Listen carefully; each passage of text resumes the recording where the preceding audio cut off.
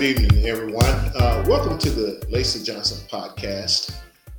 We have a very, very special guest this evening. All my guests are special.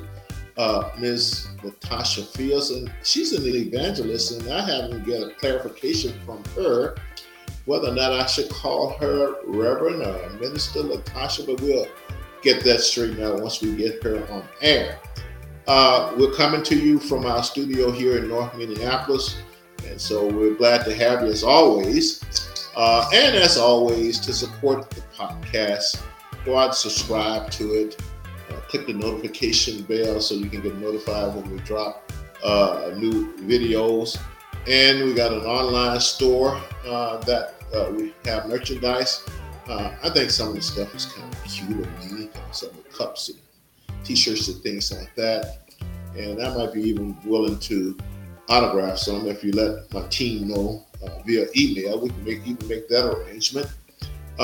So go out and support the podcast. Also, you can donate to the podcast, support it financially. So we really appreciate you being here. We're going to bring out our guest. Before we bring out our guest, though, my mom's birthday, my late mom's birthday, was earlier this month, October 1st, as a matter of fact. And those of you who have been following me know that how I feel about my mom. She was the most important person in my life. She's the smartest person I ever met in my life. And she set such a great example. I was talking to someone today. In fact, I was talking to my wife today. She would get up 5:30 every morning. I mean, every morning. She never missed one in her life that I can recall. Never was sick in the life that I know of. Was just serious. She wasn't one to go out and just party and have fun. In fact, I've never seen her leave her kids to go to the movies or go out to a lounge or even go out to dinner. She was just dedicated to her family. In fact, she was dedicated to her children. She did not like company. In fact, she really made me feel good because she made me feel like I was the most important loved person in the world. Now, she was tough. Yeah, she was a tough disciplinarian, as a matter of fact. My first childhood memory was about 5 years old, and she whipped my butt. That's what they did in those days. Since we have an evangelist as our guest today, we'll talk a little bit about spare the rod, spoil the child, and that was a big type of philosophy when we were growing up. And like I said, she was the most important person in my life. My dad was second, and then all those the elder Black people that raised me. I mean, it's just there was just smart people, man. A lot of them didn't have much of an education, but they were just smart and hardworking, and they set a very good example for me. In fact, I've never known or seen or even heard of a more decent set of people than the elders that raised me, and I'm very thankful that God blessed me to be born in that situation. And I'm just hit on this a little bit. Speaking of born in a situation, I do every once in a while brag about my hometown, Natchez, Mississippi, because I basically had a perfect childhood, and people find that strange. But it shows it's not where you're at or where you're from. It's a lot of it has to do with the people in your lives and the blessings that you have and what you bring to the table. And one thing, and I'll bring on our guests, one thing people find it strange when I say this, I never heard the word nigger come out of a white person's mouth in my life growing up in Natchez, Mississippi. I never saw a white person disrespect a Black person growing up in Natchez, Mississippi. And by the way, if you go out, there was a gentleman, I forgot his first name, named Johnson, during the slavery time, 1850s, 1840s, who really, a Black gentleman, who became a millionaire in Natchez, Mississippi. Sad part about it, I guess, is that he ultimately became a slave owner, but the town has always been a town where we got along, and it was never that big of a racist place. In fact, the only couple of times I've heard the word nigger come out of white people's mouths is here in liberal Minnesota, Minneapolis, Minnesota, twice, referring to me, but as a matter of fact, never to my face. And then Boston, Massachusetts, the road, Providence, Rhode Island area. So that's enough of that. It really is to recognize the respect and greatness of my mom and how I miss her and how she was such an influential part of my life and how she set a great example for me and just the typical strong spiritual black woman who always did what she was supposed to do. Now, good segue talking about a spiritual black woman, good spiritual black woman. We're going to welcome our guest here, Miss Latasha Fields. Latasha, welcome to the Lacy Johnson podcast. How are you doing this evening? Wonderful, Mr. Lacy, and thank you so much for having me. Thank you. God bless you. Oh, yeah, you're a blessing. It's just a blessing to have you. I should explain to our audience, both Latasha and I are members of the Frederick Douglass Foundation organization, and we got invited to the debate in Milwaukee, I don't know, a month or so ago, and I met her and we got a chance to sit next to each other during the debate, and we talked, and I just found some of the things that she was doing was just so encouraging and spiritual and the type of things we need in our community. And her personality was really what attracted me to and wanted me to have her on the show.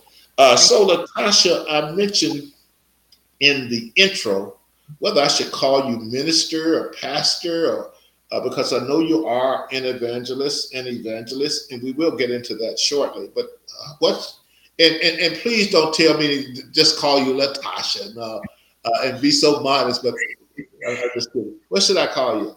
You took it right out because I was definitely about to say that. Okay, well, I'll tell you what. I will make an exception, and this is a true story. I hardly ever call pastors and ministers by their first name, even if everybody else is around them is doing it, because I like to give them respect for the title that they earn. Just like if I know somebody got a PhD in some subject matter, I'm gonna call them doctor, no matter what everybody else is doing. But I will make this exception for you because you are gonna show how special you are today, and that's why I make the exception. So. We talked about, and I oftentimes talk about the fundamental pillars of improving our community, uh, our God, family, education, and I call it prosperity. But if you dig deep into it, I'm just in favor of us starting our own for-profit businesses, competing in technology, competing in investments, competing in all areas, consumer products, and competing on a global level. I think that's what we need to get to. You'll find that I'm not much into all these other things that people are talking about, social justice and stuff. Not that it's not important, but I just believe that we'll never get social justice until we get financial justice and political justice. And those are the things I'm worried about. Social justice, I went through the 60s. I thought we had dealt with that. And it was time to move on to other type of justice where we need to put some money in our pockets, build some business, at least as long as we're in a free enterprise, capitalist, competitive environment.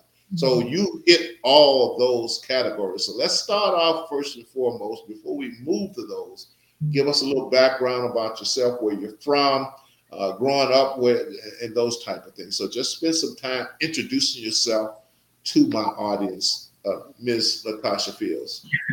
Thank you again, Mr. Lacy. It's a pleasure to be here with you all tonight. But yes, as Mr. Lacy so articulated everything, summed it up. My husband and I, we reside in the city of Chicago. We've been here for 12 years. We are born and raised in Baton Rouge, Louisiana. And the Lord sent us here 12 years ago this month for the work of evangelism. All our families back home, but we have made wonderful family here. So many sisters and brothers in Christ here that have just with open arms welcome us and welcome the ministry and the call in our lives. We are also 17 years home educators. We have 4 children. Our oldest daughter is 27 now, and she's a homeschool to college grad. And so we are very blessed of the Lord that He graced us to homeschool her from 4th to 12th grade. We have 3 more at home that we're homeschooling. Our 2 sons are 16 and 14, and our baby girl is 8. We also have a homeschool organization, a co-op in Chicago, where families come together every week, and we do everything together. Field trips, we have classes with our babies. We just have a blast in terms of our homeschool co-op. It is growing, and we give God glory for that, how homeschooling is taking off across the country, and we're definitely seeing a lot of families choosing that educational path for their children. And also a part of our evangelistic ministry, our ministry is Our Report Ministries and Publications. God impressed it upon my husband and I heart over 17 years ago to open up an evangelistic school to reach other families for many different reasons. Because as you stated, Mr. Lacy, there's a lot of social economic barriers within the Black community. And so he again impressed that upon our heart to open up a private school. And so we have been teaching students from Louisiana to here for 16 years now. And the school is here in my home in the basement. And now, since COVID, there's a lot of new terms now for what we're doing. Now there's micro school, pi schools. The list is endless of all the new age words, but we're kind of old school. We stick to the one room schoolhouse because that's what it is. Sometimes I use the word micro school, throw that in there, but that's what we're doing. And so we teach a lot of the babies in the community of Chicago. We teach a lot of families that from Indiana to here. So every year I never know who the Lord is going to send, whose life we'll be able to impact. And also we are very active and engaged in our community from a political aspect. I am the 21st Ward Republican committee woman. And so the Lord has afforded me to kind of take the lead in that and bringing awareness. We love to stress that word in terms of our political engagement is to bring awareness. And the Bible says to expose the wiles of the enemy. And so we lead with our faith. We don't lead with politics. We're not trying to be politically correct. We want to be biblically correct. And even in the education component, we don't lead with academics. We lead with our faith and building a foundation in our children. Because when Christ returns, he's not looking for valedictorians. He's not looking for kids with 4.0s. He's looking for faith.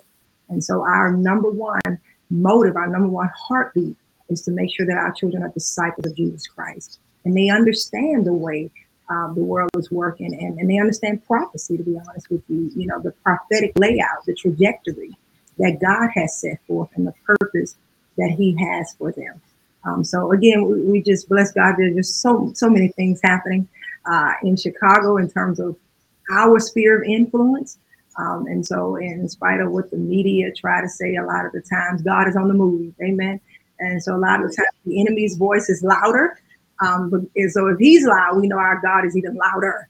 And so we have a little saying here, we're going to be louder from the bottom up, right? And so that's who we are. And so we're very patient because faith worketh patience, and we believe in tilling the ground. So the conservative world would call that grassroots, we call it tilling the ground, evangelism, old school evangelism. So we're huge on door knocking and just loving on our neighbors and our community. So that's the short version of who we are. And yet, me and my husband are entrepreneurs. My background is real estate. I started real estate 1999, long time ago.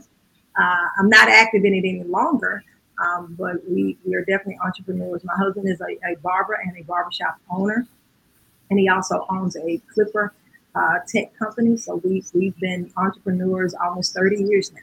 So we're big on vocational trade skills, entrepreneurialism. That's our bread and butter.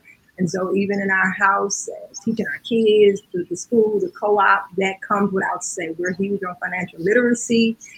And I like to say we're kind of the Booker T. Washington generation, if you will. We glean from our Black patriots from then, and we believe that the torch has been passed, and we have a responsibility to bring those powerful movements that was so prosperous for our community back to the light in this dispensation of time. So that's our walk. That's our ministry. Well, I love it. A couple of things I want to unpack here, and just a question. You mentioned homeschooling, and you also mentioned private schooling, I think. Yes. Are they one and the same, or are they two different institutions? Well, there too, but is one with us. So we have what I like to call a 2-in-1 learning center. For ministry purposes, we are mobilizing and activating and encouraging families to homeschool. But we know because of many factors, primarily within the Black community, again, God has allowed us to, has given us the grace to teach other students. And so we actually have students that come to my home full time for school. And so again, we've been doing that for 16 years. And so the uniqueness about, I like to call our whole family, if you will, is that even though we have the homeschool co-op, where those are individual families homeschooling their children, we all come together. So even my students that are enrolled in our private school, we all are one family. And so on Wednesdays, when we all come together, because we come together every Wednesday, we've been coming together every Wednesday for 12 years. My babies in the school are with the homeschool family. So we're one big school on Wednesday. So that's very unique in how we're doing it. And it's just a beautiful thing. And so we come against, if you will, the notion that they're not socialized and all these things. As a family of believers, we're our own school board, if you will, right? So we're accountable, each family, we're accountable one to another. And so we stand firm on that accountability before God. Now, how do you keep away from issues of the whole separation of church and state? Because when I hear homeschooling, I'm hearing a public school. And then when I hear a private school where we're actually teaching Christian values, let's say, that's no for most public schools. So how do you keep those? And I don't want to expose you here on my podcast that you're not keeping them apart. But how does that work where you keep those two things apart? Well, we're not keeping them apart. Absolutely not. We do not walk in the idea of separation of church and state. There's no such concept. We serve a king, and because we serve a king, we are in the government of God. And so we do not teach a separation of church and state. We are very transparent in teaching the biblical foundation of our Lord and Savior Jesus Christ. And we teach our children that. And so when you go through Genesis to Revelation and you look through all the prophets, they've always had challenges with government. Now we say president, but back then it was kings and queens. And so we teach our children that God say he does an exaltation. He'll put you before kings and queens. So we teach them God will put us before politicians. He will put us before the presidents and the Congress, etc. So no, we don't separate those things. Our children are very allocated to understanding that government rests on God's shoulders. However, we stress that the first governmental body is the government of family. So we are the first and primary institution. And so when we understand the covenant of Abraham, that he said, in thee all nations and families of the earth are going to be blessed. And then he also told Abraham that I won't hide anything from you, saying that you will keep your family, your wife. And so we're big on that divine order, that divine relationship, that the family, everything that the world needs, everything that is to be corrected, it should proceed from the family. And so my husband quotes all the time, the world should not tell us what to do. We tell the world what to do, right? And so authority and leadership comes from the family. And that's the family that's embedded and understands the knowledge of Jesus Christ. So no, I like that. Now you mentioned that, like on Wednesday night, it's almost like family nights. How many families do you have in this homeschooling environment of yours? Yes. So right now, this school year, we have 17 families that are part of our homeschool co-op. And so when everybody show up, we're looking at about almost 35 kids.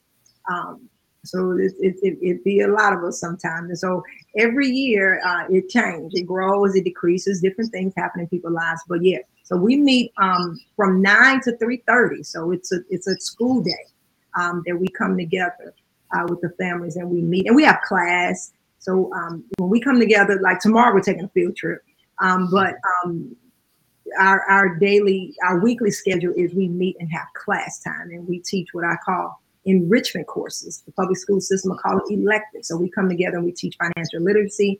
We teach Black history, but we call it History 365. So we're huge on civics education. We're huge on teaching the Constitution, and we do teach Black history 365 a year. So we don't do February. We teach it yearly. You know, it's a continual course for us, and we teach Spanish, we teach Latin, we teach public speaking. So we teach a lot of different classes. So every year, every semester, we add and take it. But the two classes, Mr. Lacy, that never moves is financial literacy and history 365. We can rotate anything else, but those two classes never leave. Yeah. The first one you mentioned was financial literacy, and what was the second one? History 365. 365. Mm-hmm. And you mentioned family earlier, and just out of curiosity, and we'll get into that a little bit. What percentage of those 17 families are two-parent families? You know what? I think all 16 of them. I think the only single parents, because we also have an online school. I failed to mention that. We have 3 families that are in school online with us. And 2 of those families are families from Louisiana. One I've been teaching for years, and one is in Florida. But we may only have 2 of those families, one that's online and probably one that comes to co-op that's single. These are married men and women. And that is a huge blessing. Yes, we're all married. And so, you know, all moms are able to homeschool their kids, and these daddies are at work. Literally every single last one of them. And so it is a tremendous blessing. And it's funny that you asked that, because just recently we all kind of sat back and was like, everybody married, you know. And everybody else is all on top of homeschooling, and we all fellowship together. So it's not just a Wednesday thing. Like, this is a growing family. We fellowship together. We do the feast of the Lord together. We do Mom's Day out together. I mean, it's a lifestyle with all of us. So it's not a Wednesday thing. And my husband and I, we kind of push that. We kind of present that, where when the families do join and come, they know our back. You know, there's not gonna be wins. You know, we're about to kind of get into your family, right? Like everybody becomes sisters and brothers in Christ, and so it is such a blessing. Yeah. I'm amazed. I couldn't think of any group of blacks where 16 out of 17 would be two-parent families, and I'm just amazed at that. Mm-hmm. And that's such a blessing. Now, you mentioned online, mm-hmm. and you mentioned people in Louisiana and Florida being able to take your classes. And mm-hmm. Do they get credit for that in their states? Yes. And yes, because, you know, homeschooling is legal over the United States. And so basically, being that I do take students from other states, I have to be allocated to the laws in those states. And so I know what's required, if any. Most states don't require anything. I'm very familiar with Louisiana law. I'm familiar with the law in Florida. And so I have to make sure that the children's academic projection and transcript aligns with the requirements of those states. Wow. That's a lot of potential for growth there also. Have you been thinking about that? Well, I'm not, you know, even though we do online, I'm not a big online fan, I'll be honest. I don't really push for kids to be online. But however, with our particular curriculum, the kids are not working online. They're just there for the virtual aspect. Right, I got you. We order their books, so we're all doing the same curriculum. Our in-person and online students are doing the same curriculum. And so when we give them a diagnostic, the kids are being tested, and then their books are shipped to them. So they're only online. We do devotion every morning. So they're online for devotion and worship time, and then they're online for help and assistance and scoring their work, etc.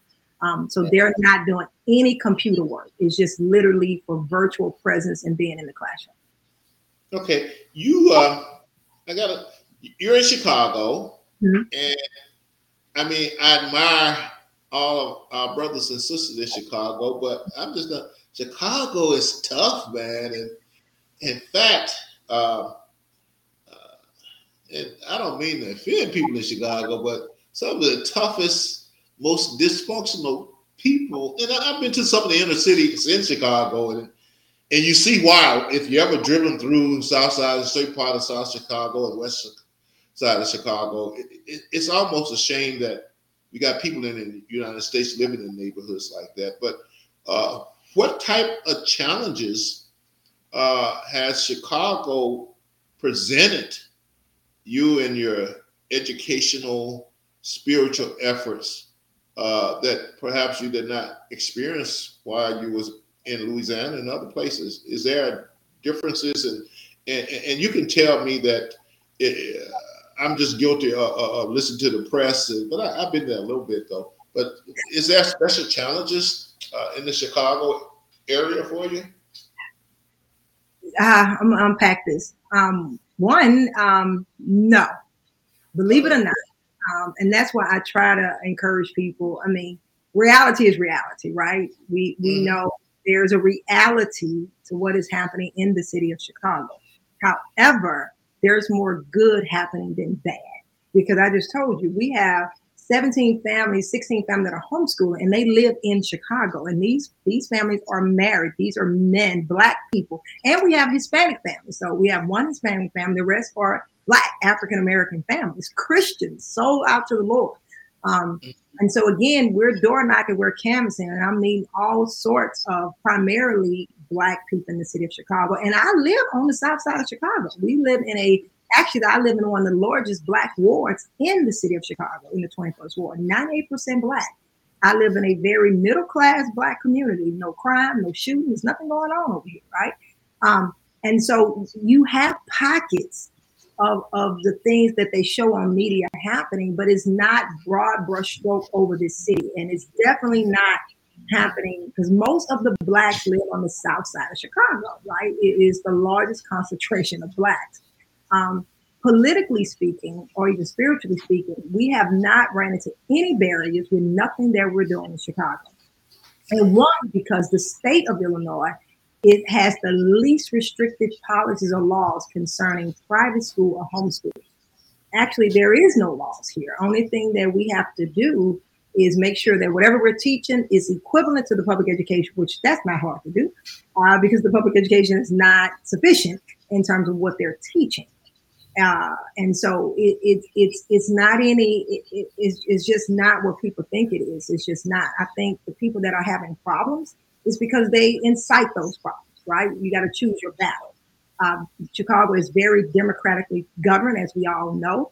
Of course, we're dealing with the illegal immigration and all those things, but those are separate issues. They're one is an inclusive ecosystem, but however, it is separate. And I believe the families in Chicago, especially Blacks, we have learned and still learning how to kind of maneuver around those things. And what we do, we try to get people to focus on the solution and solving the problems, be it the immigration problem, the taxation, or how policies are interwoven to destroy our family, is to focus on the family. So just like you stated, we are very family focused. You know, I pick my battles. I don't get into all these other things.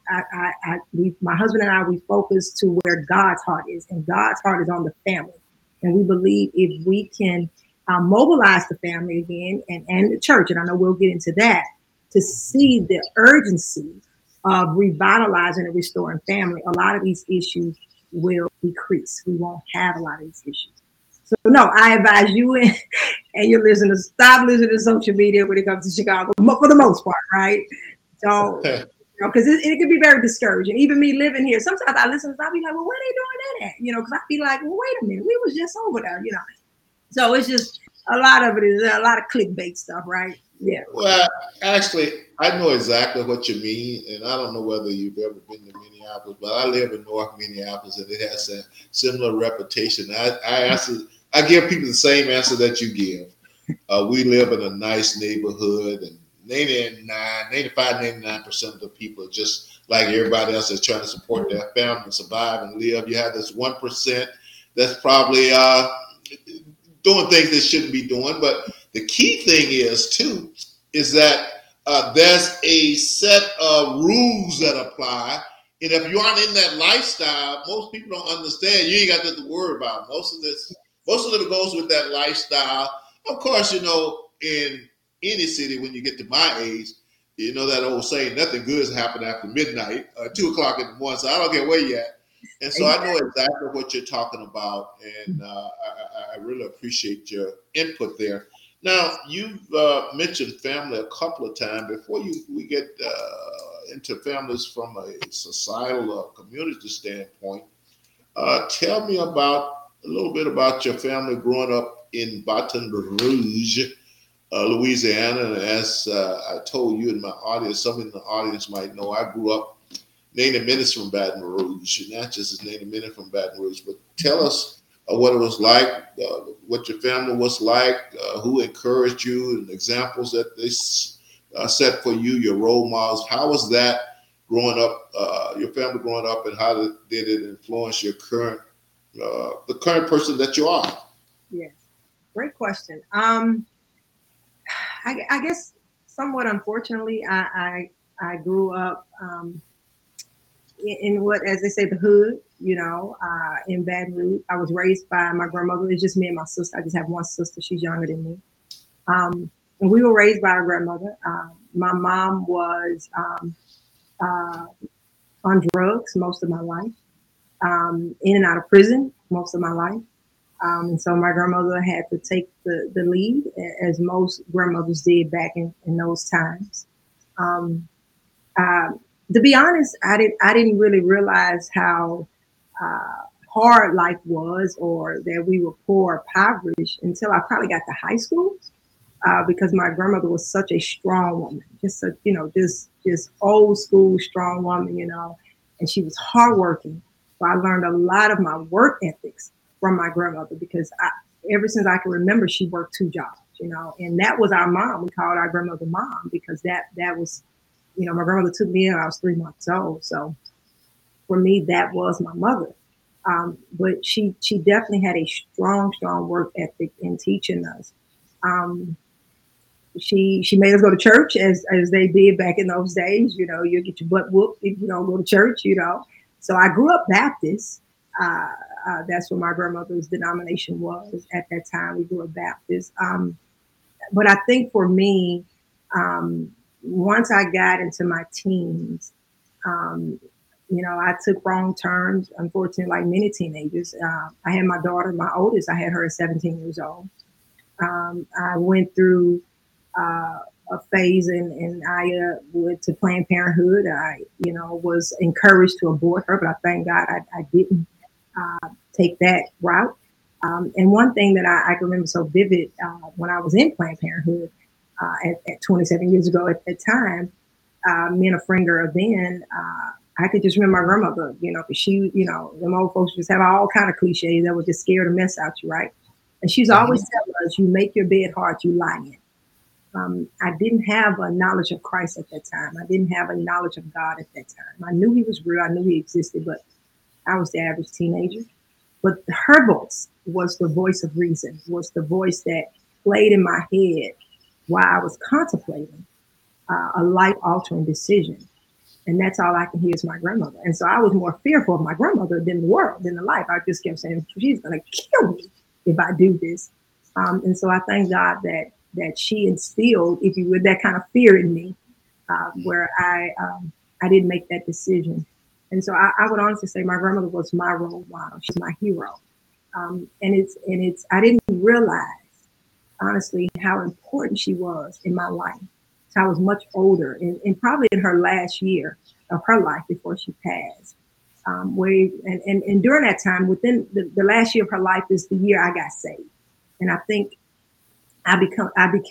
began to realize how important, and all the lessons that she had taught me, my cousins, everybody, through the wisdom of Christ, through the understanding of Christ, because my mind was renewed. So I was able to see my grandmother. I was really able to see her wisdom, her knowledge, and how hard she worked to provide for her family. And so she was my role model. The woman that I am today, just in the light of parental rights, just understanding our God given rights, is because of my grandmother. And she didn't talk like this. It was just me watching her life, just watching her struggles, watching her overcome. Uh, and then looking at my mom too. My mom went through many things in her life, to be honest, she's still struggling with drugs today, and I'm 45 years old. So it's still not a issue that we've overcome yet. But by the grace of God, I believe my mom is going to be delivered. Um, and so I'm still praying and dealing with that with her. But even looking at her life, there's a strength there. And so looking at her and my grandmother, I decided within myself what kind of mom I wanted to be, what kind of mother I wanted to be. And giving my life to Christ was my first decision into making sure my life that I had, and not just materialistically, but mentally, socially, emotionally, spiritually. I did not want her with the psychological scars that I had. And I knew what needed to be done. I needed to run to Jesus. I knew that. And it's only his grace that I knew that. And so when my baby was 8 years old, I gave my life to Christ. And then I became the woman that I am today, from the foundation of the earth, who he has predestinated me to be. And my daughter was the reason I became a strong advocate for parents. Just really understanding this person to protect. The cliche out there is the mama bear. I feel we're the real mama bears because I'm going to snatch my cub out the enemy's camp, right? And so she became so much of my strength to be a better mom. And then my marriage to my husband, we've been married 18 years. So right after 6 months after my salvation, God brought my husband to me. So my life just has never been the same. It's been such a beautiful transformation. So that's been my husband and I. That's been our life, and then we have our 3 children together. And he's been an awesome father, awesome man of God. God couldn't have blessed me with a better husband to support me in the ministry that's on my life and the call that's on my life, and definitely the call of God that is on his life as the head of his house and as an evangelist as well. And so that's a short version of my life and how I became. But again, it was my grandmother. She loved the fact that I loved school. We didn't really have anybody making us go to school. It was just in me to go to school. So I did very well in public education. And I think the fact that I knew she loved that made me go to school, because she loved the fact that Tasha go do her work, So I could always see her loving that I would go to school and do my work. So she was my everything. Yeah, it was my grandmother. I'm getting teary-eyed just thinking about her. She's been gone now 16 years. So, but a couple of quick things, because once again, as Christians, as a Christian, I'm against abortion. Period. In fact, what amazes me that we have a lot of Christians, some of ministers, who support abortion, and they give all kinds of crazy, I'm tempted to say satanic explanation for their support for the support of abortion. And I should be clear with our audience too. Even though I'm against it, I really don't fret too much about what the law is, because I think it's a heart, soul, and mind issue. And that if we Christians live our life properly and set a good example, it doesn't matter whether it's legal or not. Our people would not want to have it. And so that's why I don't spend much time with the Caesar aspects of it. I look more at the God aspects of it. And this is where I'm getting to. Was there a specific, let's go back. Was there a time when you actually walked into a Planned Parenthood abortion clinic? At what moment? Step us through the details of that. And the reason I'm asking about that, because I suspect there are a lot of young ladies out there now in that same situation, and your story might help them make a better decision. And as we know, the abortion clinic, Planned Parenthood, and everything are heavily located in our community, and we're just disproportionately having abortion. As a matter of fact, I think I heard someone says that we kill more of our babies each year than we actually birth. But tell us specifically about that experience and what specifically made you finally say, no, I can't do this. Yeah. Well, I didn't initially go to the clinic to get an abortion. Okay. Typical young girl, missed my cycle, right? So any young girl, listen, you got to go get a pregnancy test, purchase it or what have you. And so I went to the clinic to get the test to see if I was pregnant. And so when the nurse came in back with the results that I was, I just wept and was crying, just really just acting a fool, like, oh, my grandma's gonna kill me, and again, I was a very good student in school. Actually, I was on my way to the Navy, and so my whole little future was flashing before my eyes, like I can't be pregnant, I got to go to the Navy, I had all these aspirations and goals for myself. And so because of that, she brought me back the information to get an abortion. She encouraged me because I was 3 weeks pregnant, according to the, took tests, etc. And so she was just trying to make me feel like you do have your whole life ahead. You have all these things going on. Think about it. And so I'm still crying. Me and my best friend in the room still crying. And so she left out to give us a minute to talk about it. And that's when I was saying, as I'm crying and screaming and just thinking about what the heck to do, that's when the voice of my grandmother just kept playing in my head. And I told my friend, I say, I have two choices to make. Either I abort this baby, or let's just make it frank, murder this baby, this kid. Let's just stop being, just kill this baby. Mm-hmm. Either I kill this baby and live with that the rest of my life, because you're going to live with it the rest of your life, or I have this kid, raise this child to 18 and be okay. And I chose the latter. I'm going to keep my baby, in spite, because, hey, I could write a book. The dad wasn't worth a quarter. It was just all the normal, unfortunate situations, y'all. And so I made the decision to keep my baby. Again, I made the decision, again, like what my grandmother said, you made this bed hard. I chose to do what I did, right? And I had to deal with the consequences of my actions. That's why I am huge also on personal responsibility, self-autonomy, taking responsibility for your actions. And so even at 17 years old, I knew it wasn't the government's fault.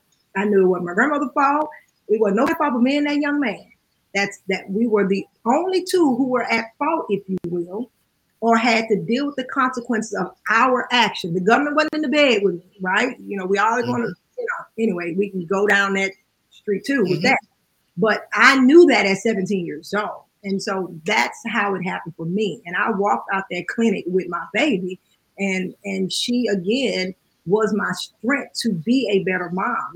She made me choose even more of the decisions I've made in my, and it wasn't in my life, and it wasn't easy, Mr. Lacy, trust me. But I never regretted that, even though I went through hell taking care of my baby. We went through, it was not easy at all, not even a little bit.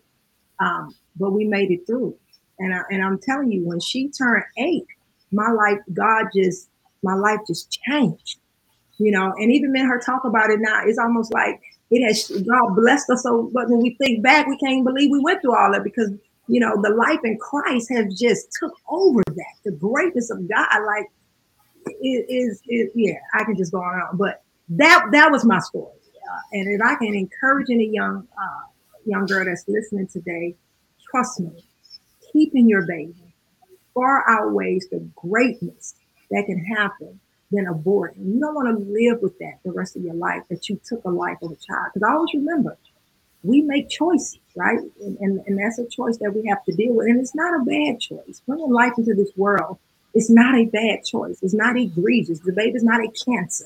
It's a blessing. Because I look at my daughter now. She's 27 years old, Mr. Lacy. She's a prosperous woman. She has a degree. She has a thriving career, beautiful soul. And I love my daughter, and I, just sometimes even thinking about doing that, it still breaks my heart. And she's here. Let's know if I would have made that decision. So just keep your baby. Don't make that decision. Yeah, because that's an issue that's dear to my heart too. I just think about the verse that says God knew us before we were in the womb. Yes. And we go and take. To me, I just don't understand the evil. I don't know any other word to call it. The evil thinking that you just treat your baby like something that you can just get rid of, and it's not a human life. But you mentioned something very curious there. You said was it the people at Planned Parenthood who are encouraging you to abort the baby? Yes, she gave me the brochure, and because I was crying, she said, well, I'm going to let you think about it. She left out the room so me and my friend could talk about if this is the decision I want to make. Yeah. Wow. And I don't want to spend too much time on that, but it is an issue that's near and dear to my heart. You mentioned how difficult it was. And the other part of your story, though, is God can always ease the situation. But give me an idea of maybe 2 or 3 of the things that was difficult for you for the first 8 years until you, as I understood it, found Christ. Yeah, so I was living with my grandmother when I got pregnant with her, and so we got to the point where I had to get out on my own. You know, back then, my old folks believe you grown now. You know, you making babies, you got to get on your own, right? Even though my grandmother made that decision, she supported me, right? So she helped me get my first apartment, helped me, buy my grandma was big on Magna lights and cast iron pots, so, old school shopping, right? Things like that. But she said, you about to be a woman now. She wasn't playing with that, right? Okay. You want to do woman things, you got to go, right? So that's the way they were back in those days. That's it. The old folks ain't play, right? And so, going out on my own, getting my first apartment, it was hard, And for me, I was working at Burger King. I had started at Burger King when I was 15 years old, Mr. Lacy, because I was in a what we used to call back then a DECA program, where they taught you kind of like entrepreneurialism, and you got a grade for working. And so I started when I was 15, but I kept the job going up until I finished high school. And so I was working at Burger King, making $4.25 an hour. I never forget. And I got my first apartment, and the real estate company, and this is a huge part of my story. It's still such a huge part of my life to this day. The real estate company that I rented from when I had just turned 18. I would go in every month, whatever, pay my rent, and I remember I got a phone call after maybe 7-8 months of renting, and the owner, Roy Carter Realty in Baton Rouge, Louisiana, he got the reception to call me. And they were just telling me all these things, how when I come in the office, they just seen something so great in me, and all these, I'm just trying to sum up a very long story, and come down to the office where they can talk to me. And when I went to the office, they wanted to talk to me about becoming a homeowner. So long story short, I bought a house at 18 years old with a baby. And that changed the trajectory of my life, right? But buying that house young, I still had a lot of maturing to do, right? And I lost the house. I think 2 or 3 years later, I lost the house. The enemy started attacking me with migraines, so it was just a lot going on. And but I bought that home. It was $39,000, a 3-bedroom, 1-bath, completely remodeled home. I bought, 27 years ago. Because like I said, my daughter's 27 years old now. When I was 18, and it was a blessing, and so, but it was hard. I went through a lot of barriers. After I lost at home, I started back renting again, just a lot of different changes I went through. Unfortunately, still in, living, not pleasing to the Lord, most young girls still trying to find that love or whatever, going through the motions with those things. And it was hard, but after I bought the house, and I can back up for a second, I think after a year after I bought my home, that same real estate company called me again. And I'm like, what these people want now, And I went down to the office, and here again, they're encouraging me to, and they offered me a job. And that is really what changed my life. That changed, I'm gonna be honest, that changed my personality. That changed my professionalism. That changed my clothing, my attire.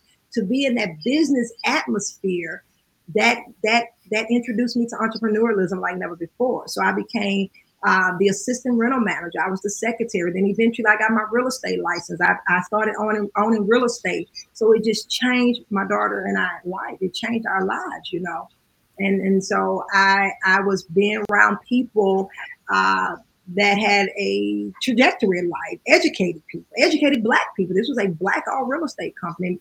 At that time, Mr. Carter was a multimillionaire, and I know he still is to this day. So it put me in a whole different environment of people that just was such a blessing and inspiration to my life. And so all of that added to the woman that I am. All of that just summed in. God had a wonderful beautiful purpose for my life. And so, but even in all that beauty, it was still struggle. But when I think back, it was all for my good, right? It was all to make me strong. It was all to make me the woman, because we're not exempt from the trials and tribulations of this world. So yes, I had it hard, but I didn't give up, and I went to college. I worked from 8 to 5 at the real estate office. I went to school from 6 to 9. My daughter was in public school. She was in a 24-hour daycare. I wouldn't see my daughter till 10 o'clock at night. And that was hard. So from the top of the morning to at night, I was at school and I was at work, and I would pick her up from the daycare. So that was our life for 8 years. So it was a hard struggle. And I eventually got my bachelor's degree in business and things like that. But I went to school forever. I consider myself, I was just in college forever. Because I just love education. I didn't know what I wanted to do. I was just taking everything. Don't follow that path, right? I got a lot of debt. Don't do that. Don't know from me. But I didn't have any guidance on that part per se. But I just enjoyed school. I really did. I just enjoyed learning different subjects and all these kind of things. But at any rate, all of that just made me who I am. And so I just thank God for all the experiences, everything that I learned. And so again, marrying my husband, that was a whole nother journey. God, thrust me into ministry. I never thought I would be a minister of Christ. I didn't see that coming. But he did. And he gave me such a passion and a compassion for children. I never dreamed that I would be an advocate for children. And that was just from God, when he woke me up in terms of that, I will begin to deal with outreach youth. When he gave me that ministry, that's my sacrifice. I tell people I live and breathe children. That's my heartbeat now. I have sacrificed. I have nothing better to do but to help kids. I don't have nothing else to do in my life. I have sacrificed solely my life to the cause of protecting parents' rights and protecting children.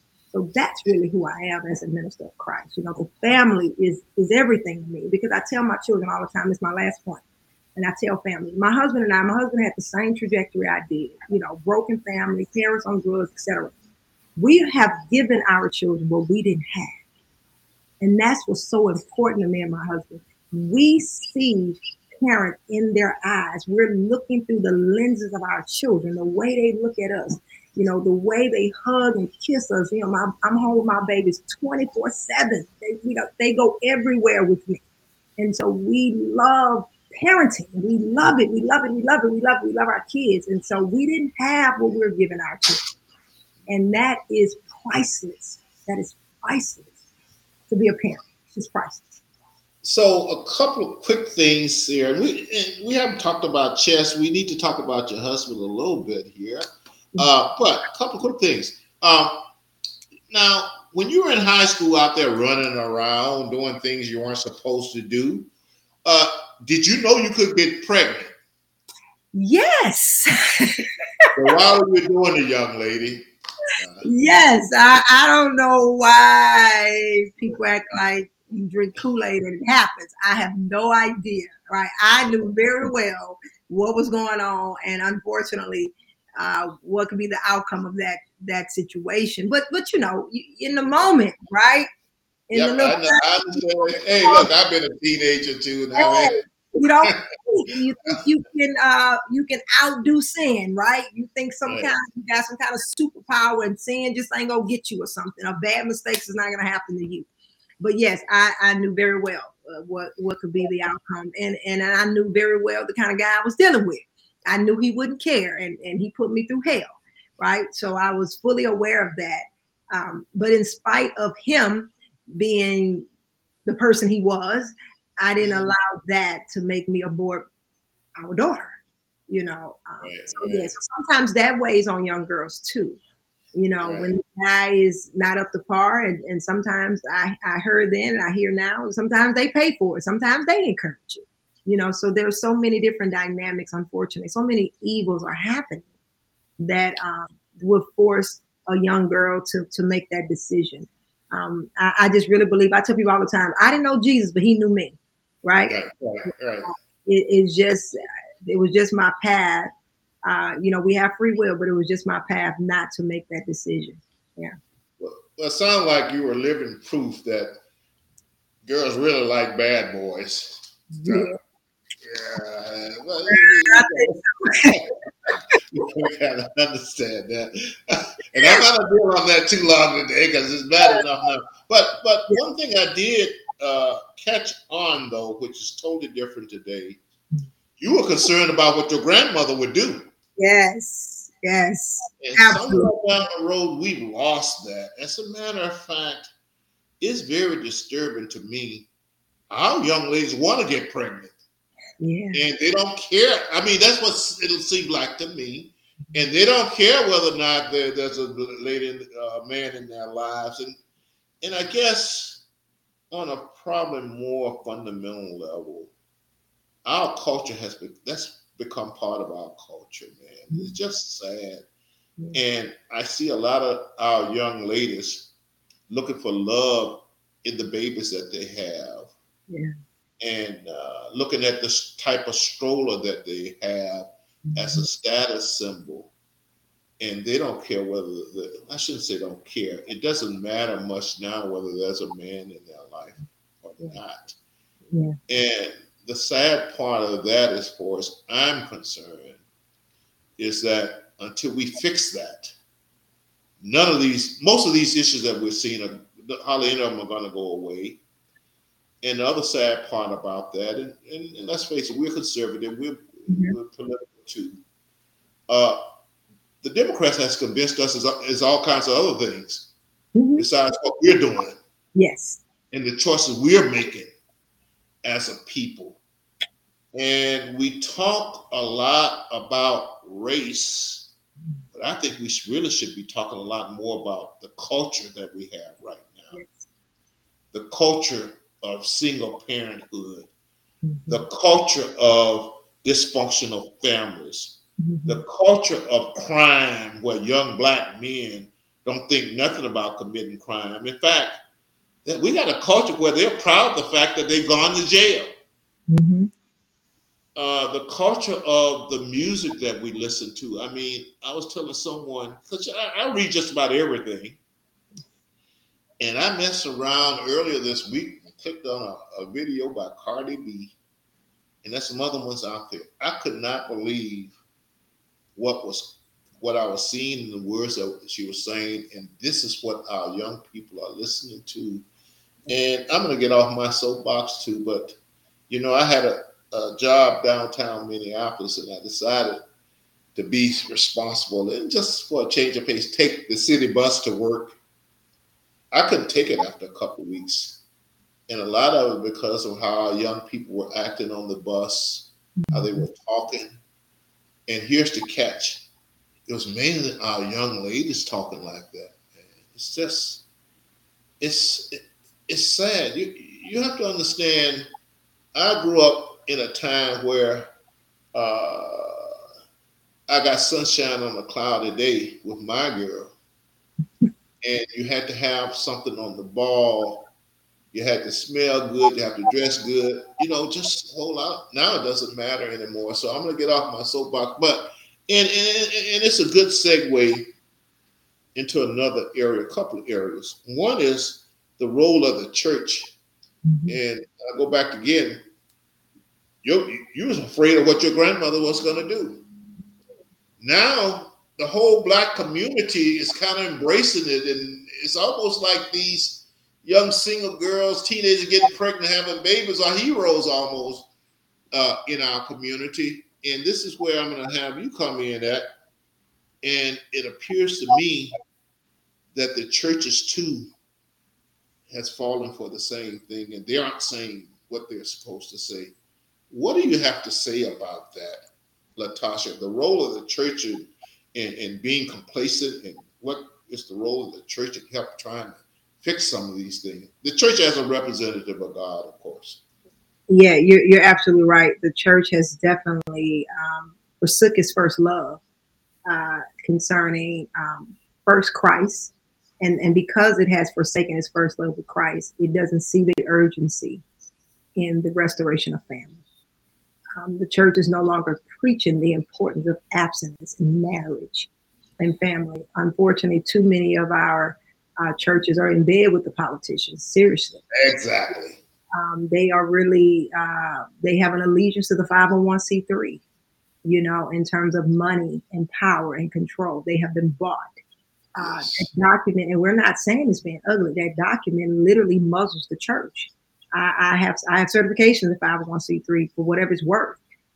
You have to read that publication. And in the United States, churches do not even have to succumb to that document.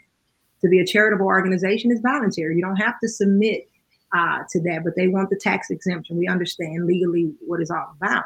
But however, spiritually, I think we have missed the spiritual implications of that, where the enemy have came in and literally muzzled the church. And the Bible says that you should not muzzle out the ox that tread out the corn, especially them that labor in the word of God. And so now the churches are not the beacon of hope in terms of blowing the trumpet, in terms of what is happening, because they don't want to lose their Ephesus. They don't want to lose these temples. They don't want to lose the money and all these things that have come with those things. And therefore, our communities, our families are going undone. But God is raising up a new generation, as myself. Like I said, I'm not ashamed. I'm 45 years old, and there's a lot of young people like me, that are rising up. There's a lot, and I just told you, a lot of Black families. We are a remnant, and we are seeing these things, and we're not appreciating these things. And so the remnant of God, the church of God, will always speak up. And so that's why I have to remind myself we can't allow that which appears to be the church to be the voice for us, because God has never left us and He's never forsaken us. But I believe during the civil rights time, Mr. Lacy, there was a spirit of blindness. There was a huge prophetic shift in who the Black man was prior to the civil rights movement to who is now. Sometimes I like to call this is a genetically modified Black man, because this is not who we are. This is not our history. This is not our inheritance. And so there's a lot of things that we don't even have time to speak about on your program that we can see history, and through discernment, just through the prophetic movement, that something happened. There was a tide changing in terms of that. And I believe it happened in that era, because when you go from 1964 to today, we're talking about 60-something years, there has been a digression, if you will, of our values, our standards, our morals as a community. And so, because when I grew up, we still had Black stores in our community. I remember Mr. Lee and all these people who run to the store was still black. And everybody would beat you behind too. You know what I'm saying? There was serious accountability. The principal could beat you behind. The principal was Black. Everybody was Black. And they will whoop your tail, if you cutting up. And so that whole dynamic of community has been severed in our community. And I think that's why, for me, back then in the 90s, getting pregnant, we still had that sense of community. That's why I was saying my grandmother go beat my behind. She's going to kill me, because that was still there. But in the process of time, during the late 90s, early 2000s, that had dissipated. Because again, you got to see this, Mr. Lacy. My generation started having babies. So a lot of the young women in my generation are grandmothers today. I'm not a grandmother. Thank you, Jesus. I'm not a grandmother. So we got to understand, a lot of the girls from my generation did not have the wisdom and knowledge that our grandmothers had. So there's no more grandmothers raising kids now. So it's the babies having babies. So we got to see what generation we're dealing with. So the generation that understood what you understood is not a few of me and back. That's it. Me and moving forward has lost what you understood. And the last little bit of what I got that you got, it's gone in our community. So, and I believe, I'm going to say what you said, not to get off of my soapbox. I believe that public education has had a lot to do with that. It has been weaponized against us, right? Spiritually, there's so much into that we can unpack that has been used to teach us to ignore our plight. And then you have where people like my grandmother, if you will, didn't talk about politics. She didn't talk about being Democrat or Republican. Ain't nobody discuss those things. And so you just have a generation where a lot of our history was not passed on to us. And so then again, I got to go back. You got my generation that was woefully becoming ignorant, that could not pass on knowledge. And so that's what we have today. And then when you have a government that has manipulated and deceived the church to align with a bastardized government, then the covering of Christ has been removed. And then when you have generation of children being taught 15,000 hours of secular humanism inside the public school system, the Bible was banned, prayer was banned. And then we sit here today in 2023 and we're wondering why we have the generations of children and the issues and the problems that we have where the covering of God has been removed. Off of the family, off of the church, it has been removed. So this is a manifestation and an outward projection of what's inevitable because we have not stood for Christ. We have not stood on family. And the Bible says this, and Mr. Lacy, you know this. Judgment is coming to the house of God first. We as the body of Christ will be solely held responsible for the conditions of family. We will. Not the government. Yeah, the government has done all sorts of things. Absolutely. Not the schools, not the preachers and all these people. We as the body of Christ, those that are confessing Christ, will be held accountable for this. And so again, I believe in this dispensation of time, God is raising up the Joshuas and Caleb, the John the Baptist generation, where we're going to sound the alarm. We're saying, make straight the way of the Lord. God is going to revive his church. And so we just have to be really encouraged because it's you know, the Bible said, don't get weary of well doing, right? We see the culture is just overtaking the Black community. It is a very toxic culture, if you will. And so I think if we get a hold to the wisdom and knowledge and understanding for our children and the education, I think that's one area where we can start taking back the responsibility. And the church is going to have to speak up, but we got to stop looking at the church as these people with these buildings. Right. I think that's sometimes where we kind of miss the mark a little bit. We think they're the church, but no, God said our house not made with hands. Right. And so we have to start looking at leaders like you and I. And there's many of us that is working, that is pressing, that is fighting with everything in us to bring restoration to these things. But faith, work it, patience. Because this stuff ain't happening. No, that's great. I'm going to give you a little time here to talk about the wonderful husband that you have, the businessman, and how you met, and what was it that attracted you to this gentleman. Okay, I'm gonna give a short version of the story. Sure, I'm gonna try because I can be long with it. Praise the Lord. All right, let's see. All right, so I gave my life to Christ. He had dealt with me about the school, the ministry, and again, a friend, my best friend, who's still my best friend, sister in Christ, back home in Louisiana. She just kept saying, "I'm gonna invite you to this church. Invite you to this church." I went to this church, and my husband, who wasn't my husband at the time, was preaching, and it seemed like I had never seen a young man preach. You know, my husband was up there, and I was like, "Oh my God." And so God had already been dealing me with the prophetic. God had already filled me with the Holy Spirit. So I was building my relationship with God. I was being accustomed to his voice. And so as I entered into this church, I heard God just as audible as me and you're talking. And he said, "That's him." And in my spirit, I say, "That's him what?" And so I sat out in the church and the Lord began to really deal with me about my husband at the time. And so long story short, God was dealing with him as well as I entered into the church building. And long story short, 6 months later, we were married. God revealed so many different things, so many prophetic things. God began to show us dreams and visions because our family, he deals with us very heavily in the prophetic. And so he speaks to us very, very audibly through dreams and visions. Even my children, we are a family that dream a lot. Our whole life has been based off hearing God and seeing what he wants us to do through dreams. Even coming to Chicago, the Lord dealt with my husband 6 years prior to us coming here, over the 6 year span that he was sent him to Chicago for evangelism through dreams and visions. So a lot of the things that we have done up until today, God had already showed him through dreams over those 6 years we would do these things. So we're walking in the manifestation of that which God had prophesied to us. And so that's how I met my husband. And again, 6 months later, we were married. And then 6 months later, we had our son. And here we are today. So it was a very prophetic move of God in terms of my husband. And so my husband comes from, unfortunately, the same elements that I come from in terms of broken family. Well, his mom and dad was married before he was born, but they ended up getting divorced, but still, unfortunately, the drugs hit his mom and dad and things like that as well. And his grandmother eventually had to raise him too.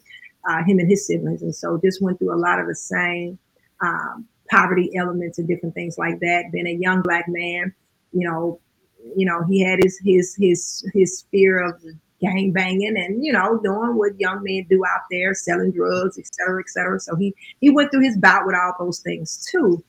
Getting kicked out of school. My husband don't have a 10th grade education, and so fighting and all those sorts of things. But God, and one thing that I bless God for my husband's testimony, he was a young man that gave his life to Christ at 21 years old. So my husband has been sold out for the Lord since he was 21 years old, and he's 43 now. So this has been a wonderful, amazing transformation. And so God began to teach him a lot of things in his word. So he's a strong man of God, strong leader in the faith. And he's definitely carrying his family. He keeps us covered in the things of God. He's taught me so much. I tell people that's my pastor. My husband taught me everything. Him and Jesus. Amen. 70% Jesus, 30% my husband. Amen.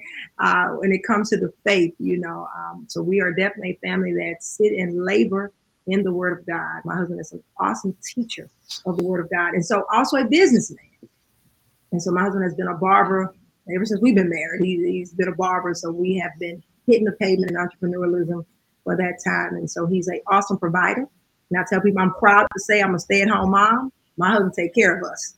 And so I am very blessed of God of that he takes care of his wife and his children. He everything. Amen.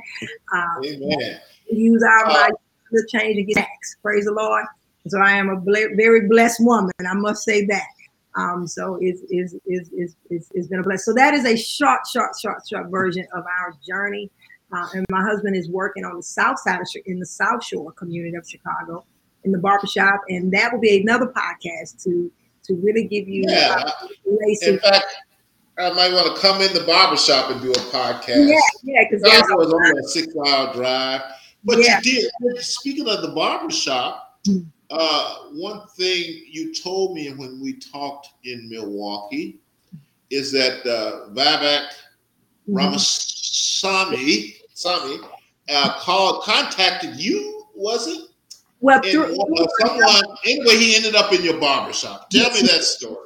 Yeah, so through another colleague, I call a political colleague here in Chicago, was contacting me because he wanted to get entrenched in the community.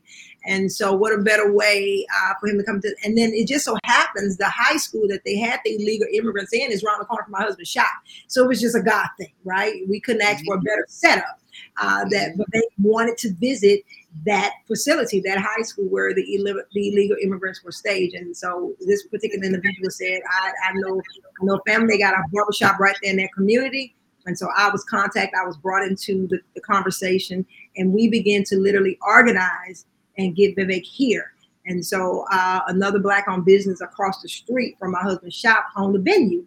And so that's the venue we did the town hall. So we began to mobilize those connections to get Vivek here so that our community can ask him the question that they want to ask him. And so after the town hall meeting, which was a very successful turnout, we walked literally across the street to my husband's barbershop, and there was a whole nother press conference in the barbershop. My husband cut his hair and all that great stuff. So it was a great experience. And then we were able to leave the barbershop, and we did a walk through the South Shore community to that particular high school and did another press conference. And I was afforded an opportunity to speak at that press conference as well. And so it was a great experience. I think Vivek enjoyed the experience. I believe he learned a lot.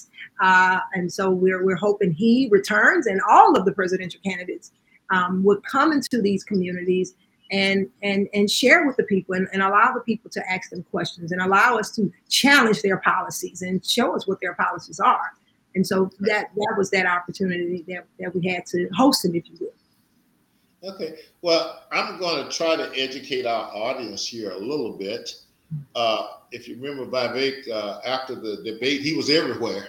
And I turned to my wife and I said, they're going to soon get rid of him. You're not going to hear it because what he's saying is not fitting the narrative. No. And slowly but surely, he's disappearing because the way the news works, there's a narrative that they want to put forth, whether it's the New York Times or the Washington Post, and our people need to learn that these are just slime newspapers. I mean, when it comes to politics, I might read them when it comes to literature or theater or something else, but when it comes to politics, they're just slime. They're Mhm. slime.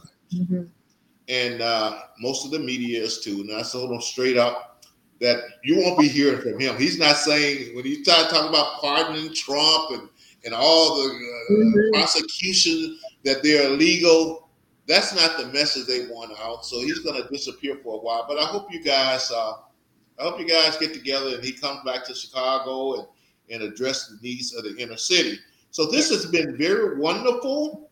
I hate wrapping it up, but you may have to go home and have dinner. And I got sick grandkids. I got to stop by the drugstore and get him some Latasha or something. And so I'm going to try to wrap it up here also. But I think your message has been very spiritual, and it's the type of message that our community need to hear. Uh, our community basically has turned its back on God, and the people that's supposed to be our spiritual leaders to lead us out of this. You're right; they've been bought off by the government, basically Democratic Party, Yeah. with these grants and things. They can't. In fact, I'm going to tell this person.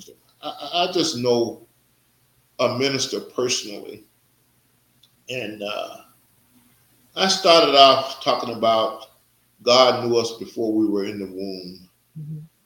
and where I didn't understand how any Christian could be for abortion. And I was just surprised when he started heeing and hawing about it. I mean, we're just in serious trouble, man. And whether it's grant money or I'm a Democrat and I have to support the party line, which is for abortion and for LGBTQ and all that stuff. Uh, our community is really, really, really off the rails. I'll put it that way. I'm being general here, but we Yeah. need ministers, evangelists like you and your husband out there doing the work, staying on the wall. So we really appreciate that. I would like for you, before you go this evening, uh, maybe once again reflect on your younger years and think about the younger kids out there in our community today. Think about yourself. Think about the father of your child and your husband, and when they were teenagers.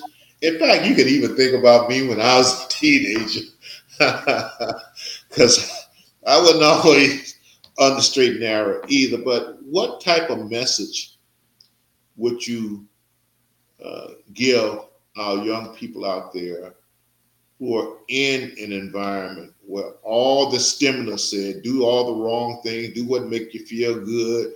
If anything goes wrong, it's somebody else's fault. It's because you're a slave, descendant of slave 200 or 300 years ago, because of racism, white privilege, all that stuff.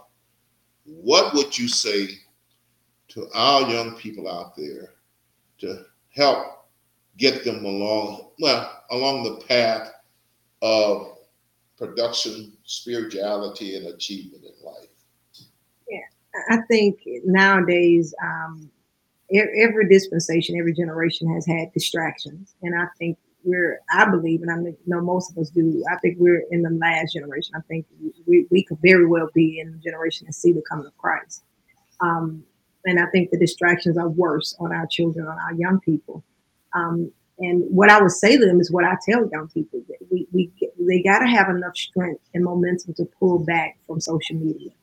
I think social media is a huge weapon against our kids because they're being inundated with so many different conversations, so many different ideologies of the world. And I think that's one thing that they can do if they can muscle the strength to really pull back from that and see God. And I would say not just to the young people, but our elderly, start reaching out to some of these young people. We expect so much from them, but I think it's us that need to reach them. The Bible said to go into the highways and the byways and compel men. And we expect our young people to know better. I didn't know better. It takes one stronger to bind up the strong man. And so those of us that do know better, that's my message to tell our young people, we love you. We love you very, very much. And we have a responsibility to protect you. We have a responsibility to go out here and fight for you. That's the commandment of God. And so my message would be to parents, rise up and take authority over your children. Don't allow the government and the systems that be and the ideas of the world to tell you how to raise your children. You know, um, we got to grab hold to our kids. I would encourage the church, stop being afraid. We're going to lose some things for the cause of Christ. There is a sacrifice. The Bible said we have to bear our cross.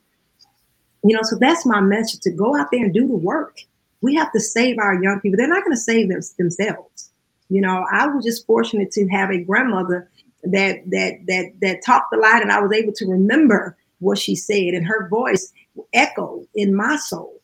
So young people, if you have someone in your life, an elder, young people, old person, whomever, a mentor, anybody in your life that you can echo, you can listen to those voices, But I think ultimately, Mr. Lacy, we have to go get them. We have to go get them. When the Hebrews had to come out of Egypt, God ain't leave it up to them to lead themselves out. He had to send one, right? Faith comes out hearing and hearing the word of God. How can one preach unless he's been sent? So I think that's the message I have for our young people. We're coming for you. We love you, and we are coming to save you. We're coming to rescue you guys. We know it's hard out there. The challenges that you guys are facing, we did not have. We just did not have it, Mr. Lacy. And so our babies need our help. They need us to rise up and fight like hell for them, even if it costs us our lives. That's where we are in this. We have to push back against this culture and tell this culture that you are a lie. The devil is a lie. We're not going to let the culture tell us how our young people should be. So it's up to us. It's up to us. That's the message. I love you guys, and it's up to us. We have to come get you guys. There are some responsibilities you have to do, right? You have to obey, right? You do have to obey. But it's up to us. I just believe it is. It's up to us to go get our young people. That is an excellent excellent words to end on. And I will wrap it up with my own personal input. I think as a parent, I tell everyone, the toughest thing for me was to realize the difference in generations. I tended to raise my kids the way I was raised. Mm-hmm. And that you got to customize it. And once again, you got to meet them where they are. And, I'm from an old school. When my children was talking to me how tough it was and all the challenges that they had, in my mind, I couldn't imagine that they would ever have it tougher than I did. But I wasn't looking at it from the whole social media and the influences and all that I didn't have. And so it's just recently I've adopted the attitude that you are proposing there. We need to reach out to our children, and we need to understand, because I didn't want to hear about how tough it was and all that kind of stuff. Because that's the way I was raised. Mm-hmm. You get up, you do what you got to do.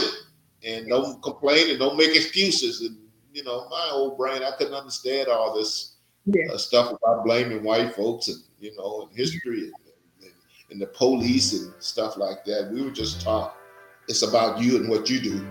Yeah. And I just understood that our younger generation just can't seem to get that part. So it's up to me to change my way of communicating and influencing them and showing them love and support.